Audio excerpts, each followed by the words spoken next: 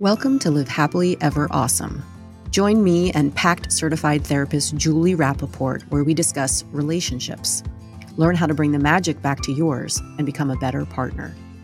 To join the discussion live, be sure to subscribe to our YouTube channel at Clydesdale Media. Sign up for notifications so you can call in with your questions or just join the chat. Be sure to like and share these episodes with your partner and friends. The following presentation is not therapy or a substitute for therapy. If you are experiencing a mental health emergency, please call 911. Thanks for listening and enjoy the show. Hi, everyone, and welcome back to this episode of Live Happily Ever Awesome. Today, we are with Julie Rappaport, PACT certified couples counselor, and we are talking about parenting 101. Luckily, we are both parents, so we probably have a long list of things to talk about. Hopefully, yeah. Well, What'd you say? Where do you want to start? I think oftentimes there's a disconnect between the couple in terms of how they want to raise their kids. Maybe one was raised more leniently, one was raised really strictly. And so they either are coming from those perspectives and continuing that, or they've gone the completely opposite way and, want to remedy how they were raised. And so if they're coming from kind of opposite extremes, it of course is going to wreak havoc in the relationship, as well as the kids are going to be aware of that and go to which parent they're going to get the most from. They're going to kind of play, Kids are smart. They know how to get what they want when they want it. That's the whole like good cop, bad cop situation too, right? Where you ask one's always a little bit hard. And I find that, I can probably look at my own relationships and relationships with other parents that I know, and you can pretty much tell sort of who's the good cop and who's the bad cop, or who's the disciplinarian and who isn't. And it's not always, gender based, right? It's not always, the male is the hard ass and the female is sort of the nurturer and the let them get away with everything. I know in my own marriage, we're the opposite. I think I'm more of, and maybe it depends on the child. And that's kind of something that maybe we should get into too. But I'm very hard. I tend to be very hard on my daughter. And I let my son sort of get away with everything. And my husband kind of lets everyone get away with everything. So there's that. But I think he's definitely a little bit harder on my son than on my daughter, which is just interesting. Yeah, ultimately, it is a couple issue. But the kids, it's like when the kids are in there and having that third that we've talked about before, it complicates things. And how do you then, you have to kind of get the couple system out of the parenting role and have them talk about how do they want to do this thing? How do they, and, if they can't come to an agreement about it, then there's going to be big problems. They have to work together to figure out what is the way that they want to move forward, such that they can be on the same page. And that requires a little communication.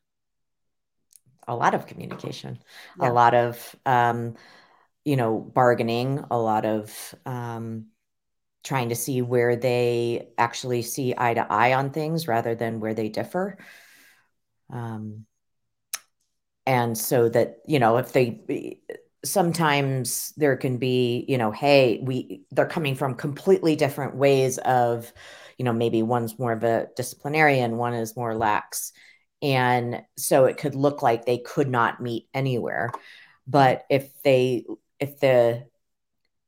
boil it down to what do they want? Well, they want their kids to be able to have fun, but stay safe. Okay, great. That's a place where they could agree upon, and they move off of that thing that they have in common to then formulate how they're going to incorporate probably both things to accomplish that end goal. Okay. And in what ways will the children sort of manipulate those roles? Well, the kids, want what they want when they want it. I mean, we all kind of do, and we just understand that's not the way the world works, or hopefully do. And so they are going to see, they're very savvy, and they're going to say, oh, well, if I go to dad with this question, I'm not going to get it. But if I go to mom, I'll get it. So I will just go to mom. Mm-hmm. And then what happens is then dad feels undermined by mom because mom gave them the thing that he would never say he wanted them to have. And so then that causes a couple problems, and the kid just gets what they want, Yeah. And then I think that too snowballs into some other things I found in my own relationship. So like my kid's dad will often default to me for permission for things and stuff like that. And, they'll ask him and he'll say, ask your mother. Mm-hmm. And, which is fine. And he's doing that to avoid conflict with me. Right. Right. Because that's sort of what's happened in the past. But on the flip side, when he defers to me as much as he does, it just bothers me. And it makes me think like, why can't you just like be their dad and make a decision too? And it's like, you can't, there's like a no-win situation for him, because if he does make the decision and it's the wrong decision, I'm going to be on his ass for making the wrong decision. And if he, defers to me, I'm going to be annoyed that here we go again. And I'm the one that has to make the decision. It sucks. What's the wrong decision? The one that is not incongruent with, I don't think it's right. Right. So I think that if we just take that as an example, is like the two of you need to agree upon how do you want to do this, and how do you run this thing? What is the leniency piece? What is the discipline piece? And where does he get leeway to just make the decisions? Mm-hmm. Or is it always going to default to you, in which case you're going to get resentful? It's not right. But there's something in that there's a right way. It seems like in that scenario, there's a right way, and what the right way is, but he's not aware of what the right way is. Right. And I just want him to make the right way decision and not have it to be me all the time. Right. But he doesn't know what that right way is. You have it in your mind, correct, but he's not aware of it. Correct. And so it would take some communicating for the two of you to kind of get on the same page of what the right thing is. Mm-hmm. So it's not just in your mind of what it is, because that's a setup for failure for both ways. Right. Yeah. No. Good point. That's how that works usually. Yeah.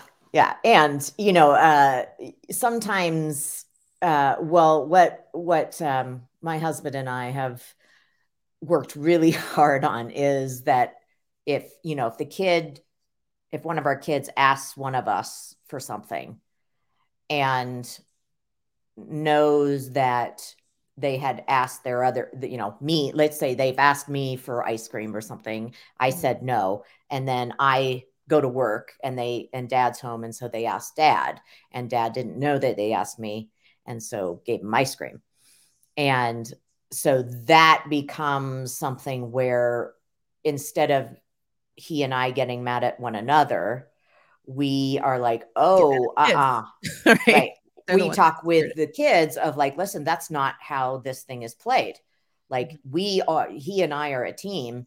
And if one of us says no, the other one says, no as well, if we're aware of it, and you don't get to play it. Yeah. And so even if this is a silly example, but just say that even if he was in, if he's like, well, that's silly, why didn't you just let them have ice cream? That he would never state that in front of me or in front of the kids. Mm-hmm. He and I would then talk, and he'd say, gosh, we would present it to the kids that they can't do that. And then he and I would go and talk separately and talk about why you were Yeah. Yeah. And like, how do we want to do this? And what was going on for you? And that, so we never would, part of that is you never, ever throw the other person under the bus in front of your kids. Never, even if you completely disagree with what they're saying. Yeah. Yeah. That can be damaging, I would imagine. It's extremely damaging. Yeah. And not only just not throwing someone under the bus, but what about like mom and dad are in the same room and, you know, mom's letting the kids have it about one thing or another, and dad is just sitting there quietly, not saying anything. And my perception of that is that dad is not supporting mom. And, you know, it's kind of like a lie of omission versus an outright lie. It's like, you know, avoidance, right? Avoiding, not wanting to engage. Can that be just as damaging as throwing someone under the bus? Yes. You know, and obviously it really depends on the relationship, because there could be some parent that is like, I don't want you to get involved unless I need you. But ultimately, I mean, what we don't want is either, if somebody, so let's just go back to a little bit, is in that example, mom would be what's called the regulator, and mom is going to be regulating the children, kind of, so to speak. And if mom is dysregulated, sorry, it's so true. It's triggering. If mom is dysregulated and trying to regulate the children, that's not going to happen, right? She's going to dysregulate the children, and it's going to keep escalating. Can you explain that a little bit? Yeah. So understand what you mean by regulating versus dysregulating. Sure. So the kids are, you know, angry, and so in a sense they're dysregulated, right? Okay. So the kids are angry, they're fighting with mom, and mom is also getting angry and stressed, and, you know, kind of, and so everything is hyping up, escalating, rather than, you know, the kids getting upset and mom saying like, hey, it sounds like you're really upset, let's talk about this, like trying to bring them down into human brain, right? But if mom is not able to do that because she's dysregulated herself, it's, you know, if let's back that up. Sorry. If mom is regulated, so she's going to be kind of the master regulator of the children. She's going to be regulated, and then she's going to regulate the children, bring them into human brain.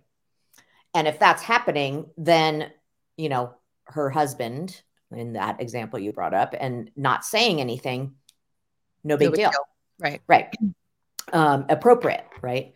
But if the master regulator, mom, is losing her shit with the kids, then you have to have somebody else to regulate the regulator. Okay. Meaning mom, in that sense, is really needing help, and dad needs to come over and and of course we want mom and dad to know one another well enough to know what to do, what not to do, what to say, what not to say, in order to regulate their partner, such that then mom becomes regulated and can regain master regulator and regulate the children. Okay. And oftentimes what happens is that, you know, and this is just an example of a heterosexual couple, it could be any structure, but mom is losing her shit, and dad would come over and be like, why are you yelling at the kids? Yeah. Or, you know what, guys, mom is just stressed, and you know what, why don't you just go out and play, and then you guys could, you know, and then I'll talk with mom, or, you know, something where if that happens, mom is going to feel pissed. It's going to escalate her. Mad. Right. And it really does undermine in front of the kids, mom's authority. Right. Or ability to just like be calm. You know, mom's taking a time out now. I'm going to. Right. Or, I mean, but it would be great if dad could come over and, whisper in her ear if he knows and this works for her, of like, I love you. You're doing a great job. Mm-hmm. You've got this, and I've got your back if you need it. And then walks away. Right. And then that just helps mom feel like, oh wow, I'm not on my own. Thank you. And so then she can be a better parent. Yeah. Or, sometimes what my husband often does, which goes into another kind of couple principle of secure functioning. But it's actually really helpful. I don't necessarily know if I need it all the time, but it just packs such a statement where, I don't know, one of my kids is entering into adolescence. And so, he is testing out his testosterone and yelling, he'll like yell. And if we're in the middle of something, and then sometimes my husband will jump in and be like, you absolutely cannot talk to your mom that way. Yeah. Right. And so he's protecting me, and he's also, letting me know that he's got my back, and he's, and those are all things that create safety and security, and that I'm not alone. Yeah. And even though I could say to my son, you can't talk to me like that. Sure. It just feels really good to have somebody on your team. Yeah. Right. That's got you. Rather than coming to the kid's defense and saying, well, you yelled at him, so he can yell at you, Yeah. And I would say, so I was just going to say, I mean, I think we work pretty well together, but sometimes he's just so much better than I am in terms of receiving feedback. He's just better at it. Like he can, I can, in the moment, I can say to him like, hey, I think you were a little, like not in front of the kid, but right. I would say like, hey, I think you might've been a little harsh, or, hey, you were telling him not to yell, but you were yelling at him. And, and he's so good at just being able to hear it. And for me, I'm like, don't you fucking tell me. So I'm, but he has to approach me in a different way, and he knows that. And we've talked about, because he's maybe tried things that work when I do it with him. Right. And it's like, don't you dare do that. Like that will not work for me. And so it's really about getting to know your partner and what will work. It's not a cookie cutter recipe, so to speak. I also think sometimes too, the kids will pick up on sort of how adults deal with arguments or fighting, and sort of take on some of those characteristics as well. I know that in some instances in our household, people like to just sort of clam up and walk away. I noticed that a lot with my son growing up, when he would get upset about something, and he maybe didn't want to show emotion.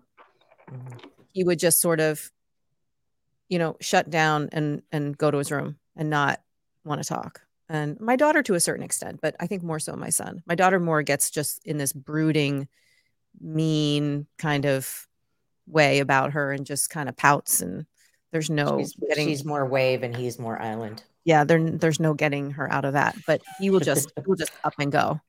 And it's, and his dad and I both get frustrated with that. Like, God, he always just leaves. Like, he doesn't want to talk about it. And, that's a tough one to sort of figure out as well.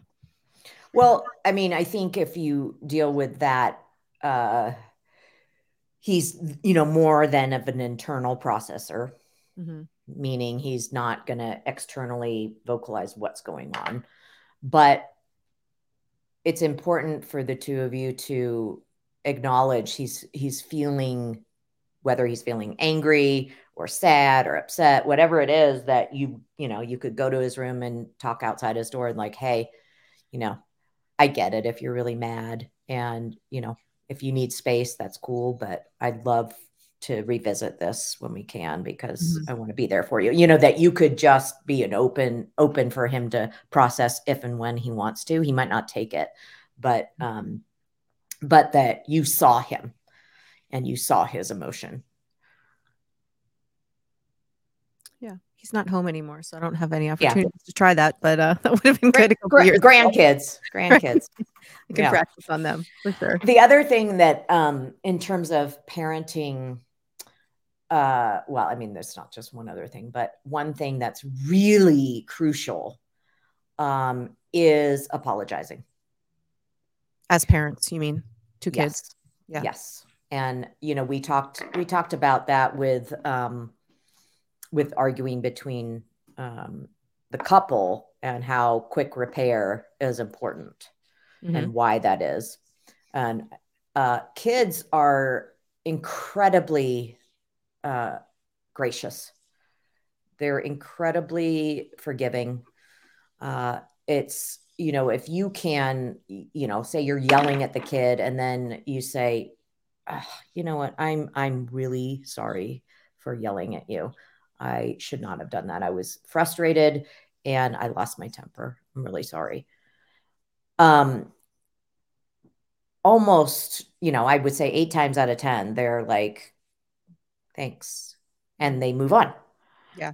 It's pretty darn easy. And what you're doing is modeling for them that they don't need to be perfect, and that when they are fallible, you know, when they make a mistake, that they can correct it and repair the relationship.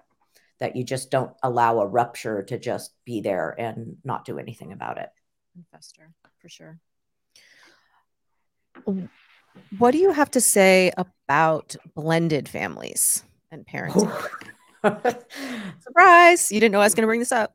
Yeah, I mean, that's you know, of course, there's more characters involved, so it's right, much more complicated. But kind of it's similar structure in that the step parent and the bio parent need to be on the same page with how they are parenting, how they want to approach parenting.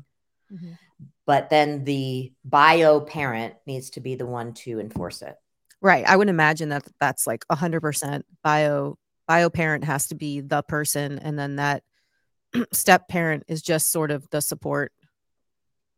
Yes. The step parent, the step parent is the support for the bio parent.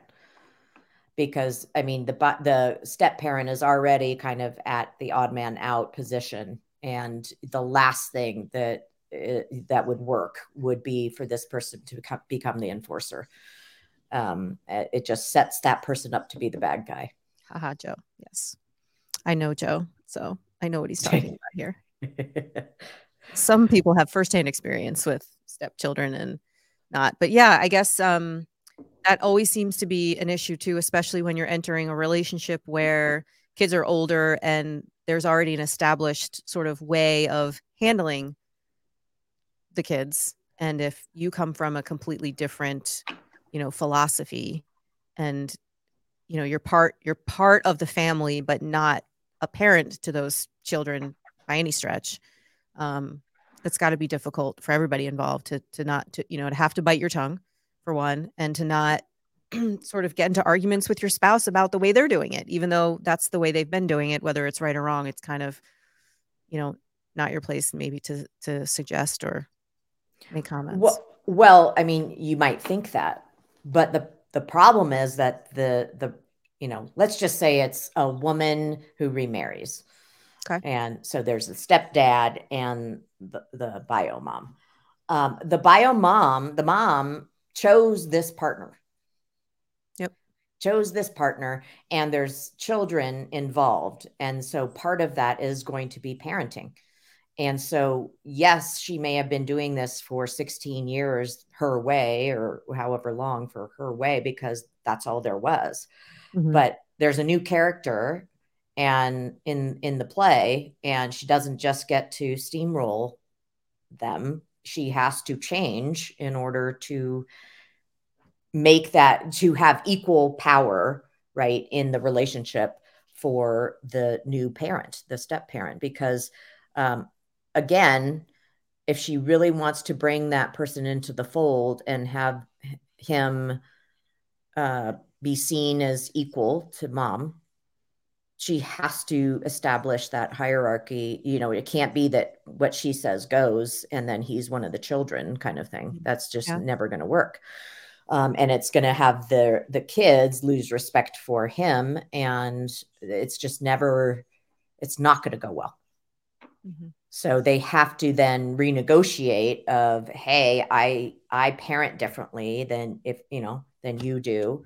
I know you've been doing this for 16 years on your own, but we need, you know, this is where I think I could help, or how I see things differently. And they have to get on the same page, and things might change then for the kids. And then you have a conversation with them about, hey, you know, I know this might be hard, but we're going to change it a little bit, and this is why. So, you know, it's kind of letting the kids know why the things are going to be changing, but also that, you know, ultimately, if one person is doing all the parenting, even if they are a really good parent, they still have blind spots. Sure. And so, you know, having that second pair of eyes that balances those things out is just going to be beneficial to the kids in the end. Unless, of course, well, I mean, if they let it go all the way to the other extreme, it's not going to benefit them. Yeah. Let's back up into new relationships, pre-kids. Is getting a pet good practice for parenting? I think so. I actually really do. I think it's, you learn a lot about somebody. And it can really prep you of like, hey, you seem really to let the dog, you know, do whatever it wants to do. Or, hey, you seem like you are, I mean, you're so strict and so mean with this dog. Like, what's going on? And then it could lead into conversations of, number one, how do you want to work with the dog and parent the dog? But also, hey, if we have kids down the line, this isn't going to work. And I want to, getting a dog after kids is the same. Yeah. Yeah. I mean, it highlights the problems that you would have if they were children. Yeah. We got a dog before we got married, and we almost broke up. I'm pretty sure it caused a lot of drama. Yeah. So. It's interesting, isn't it? Yeah. It really is. So what else can we say about this whole parenting role in terms of relationships and some of the things that you get in your practice? I mean, it really is being on the same page, being on the same team. Never, if you disagree with one another, that you still present to the children that you don't. Or, you know, if it's like a real, if you're, you know, the one parent is saying or doing something that you're like, ooh, I really don't see the benefit here, then you could say, hey, guys, would you give me and dad a moment to just have a conversation, and then we'll get back to you, so that the two of you can work out what's going on, how you guys want to, you know, kind of the plan of attack, and that you're on the same page, and then go forward. There's absolutely nothing wrong with that. Okay. But that has to happen, because otherwise you're going to be in deep shit. Where was Julie 26 years ago? Yeah, really? So true. She's here now, so let's use her, guys. I mean, I think that's actually something that I was thinking about yesterday is, you know, it's just so interesting that, you know, people talk about, oh, you know, kids, it's one of the hardest job you'll ever do, but most rewarding or something. Or gosh, relationship is, you know, so hard. And I just started thinking about it. I'm like, you know what? Like, why the hell aren't we in school, like teaching kids how to have a good relationship, how to be a good parent, how to do these things, so that that our divorce rate isn't what it is, or, you know, the happiness is more prevalent. And it really irks me that we don't set people up for success with these things. We're just like, well, it's the hardest thing, and nobody's talking about how you should, do it better. But Yeah, good luck. that's interesting you say that, because we do, we teach very complicated math that nobody, hardly ever uses in real life. And yet kids can't, don't understand the concept of a credit card, or how to pay taxes, or how to maintain healthy relationships. You're onto something there for sure. I don't know. I don't think it's tall order, but somebody I was talking to yesterday was like, well, you're going to have to go to the school board. You're going to present your case. You're going to have to implement it in the schools. And I was like, whoa. Hold on. I'm just the idea person here. Yeah. Somebody else can execute it. But I do, I just am thinking about, like, gosh, in high school or even middle school, it's like we had a conversation about how to do relationships, or, and which could include parenting. I just feel like people would have, it's like, oh, it actually grounds things in reality, rather than, hey, this is the fantasy of how a relationship is. And that it just works. We learn from rom-coms and social media, and, what we and see. People just have this idea of, like, oh, it just should work. I'm like, what makes you think that two people that were raised completely in different environments, with different parents, with different cultures, with different, that it should just work? It's just silly. It's really just silly. It goes back to the whole arranged marriage theory that I have, something to that. There really is. One, especially if it's, if you look at cultural differences, that's a huge one that people, we're going on to a different topic here, but okay. It's a huge one that people often overlook, because maybe they just don't see their partner as, that. They're like, well, yeah, that's, of course, they're, Lebanese, but I don't see them that way, or, and, religion or whatever can play into all of it. And they don't consider, if you don't consider those pieces, you could be missing the crux of what's actually happening. And so I think that those arranged marriages of, like, the same culture kind of eliminates that variable. Yeah. Well, and when you think about it too, it's both families are very supportive of that relationship, right? Because they've got sort of, what am I trying to say? They've got stock in the relationship, right? Because they've all come together to sort of decide who's who. And, oftentimes you need that support of family and friends. How many times do I hear people saying, oh, my daughter got engaged? And I'm like, oh, do you like your future son-in-law? And they're like, he's okay. Or just, it's like you're starting out behind the 8 ball already, like at a disadvantage if, like, not everybody's on board, or, that happens so often. Well, it came to me. I'm like, oh, that's another, thing we can talk about is in-laws. That's a good one. Yeah. It's juicy. It's juicy. And how it's always like, oh, that's always a touchy one too. Yeah.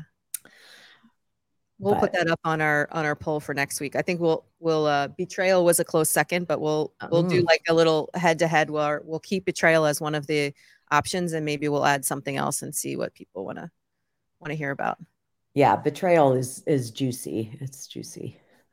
That's a complicated one. Simple but complicated at the same time. So do we want to tell everyone about our new time? New time. 1 p.m. Eastern, Wednesdays. 1 p.m. Eastern. Right? 11 p.m. Mountain. That's the mailman just walked in. So thank you for my mail. Appreciate that. Okay. Are we good? Yeah. You're good? All right. Good. We will see you next week, guys. Thank you so much for coming.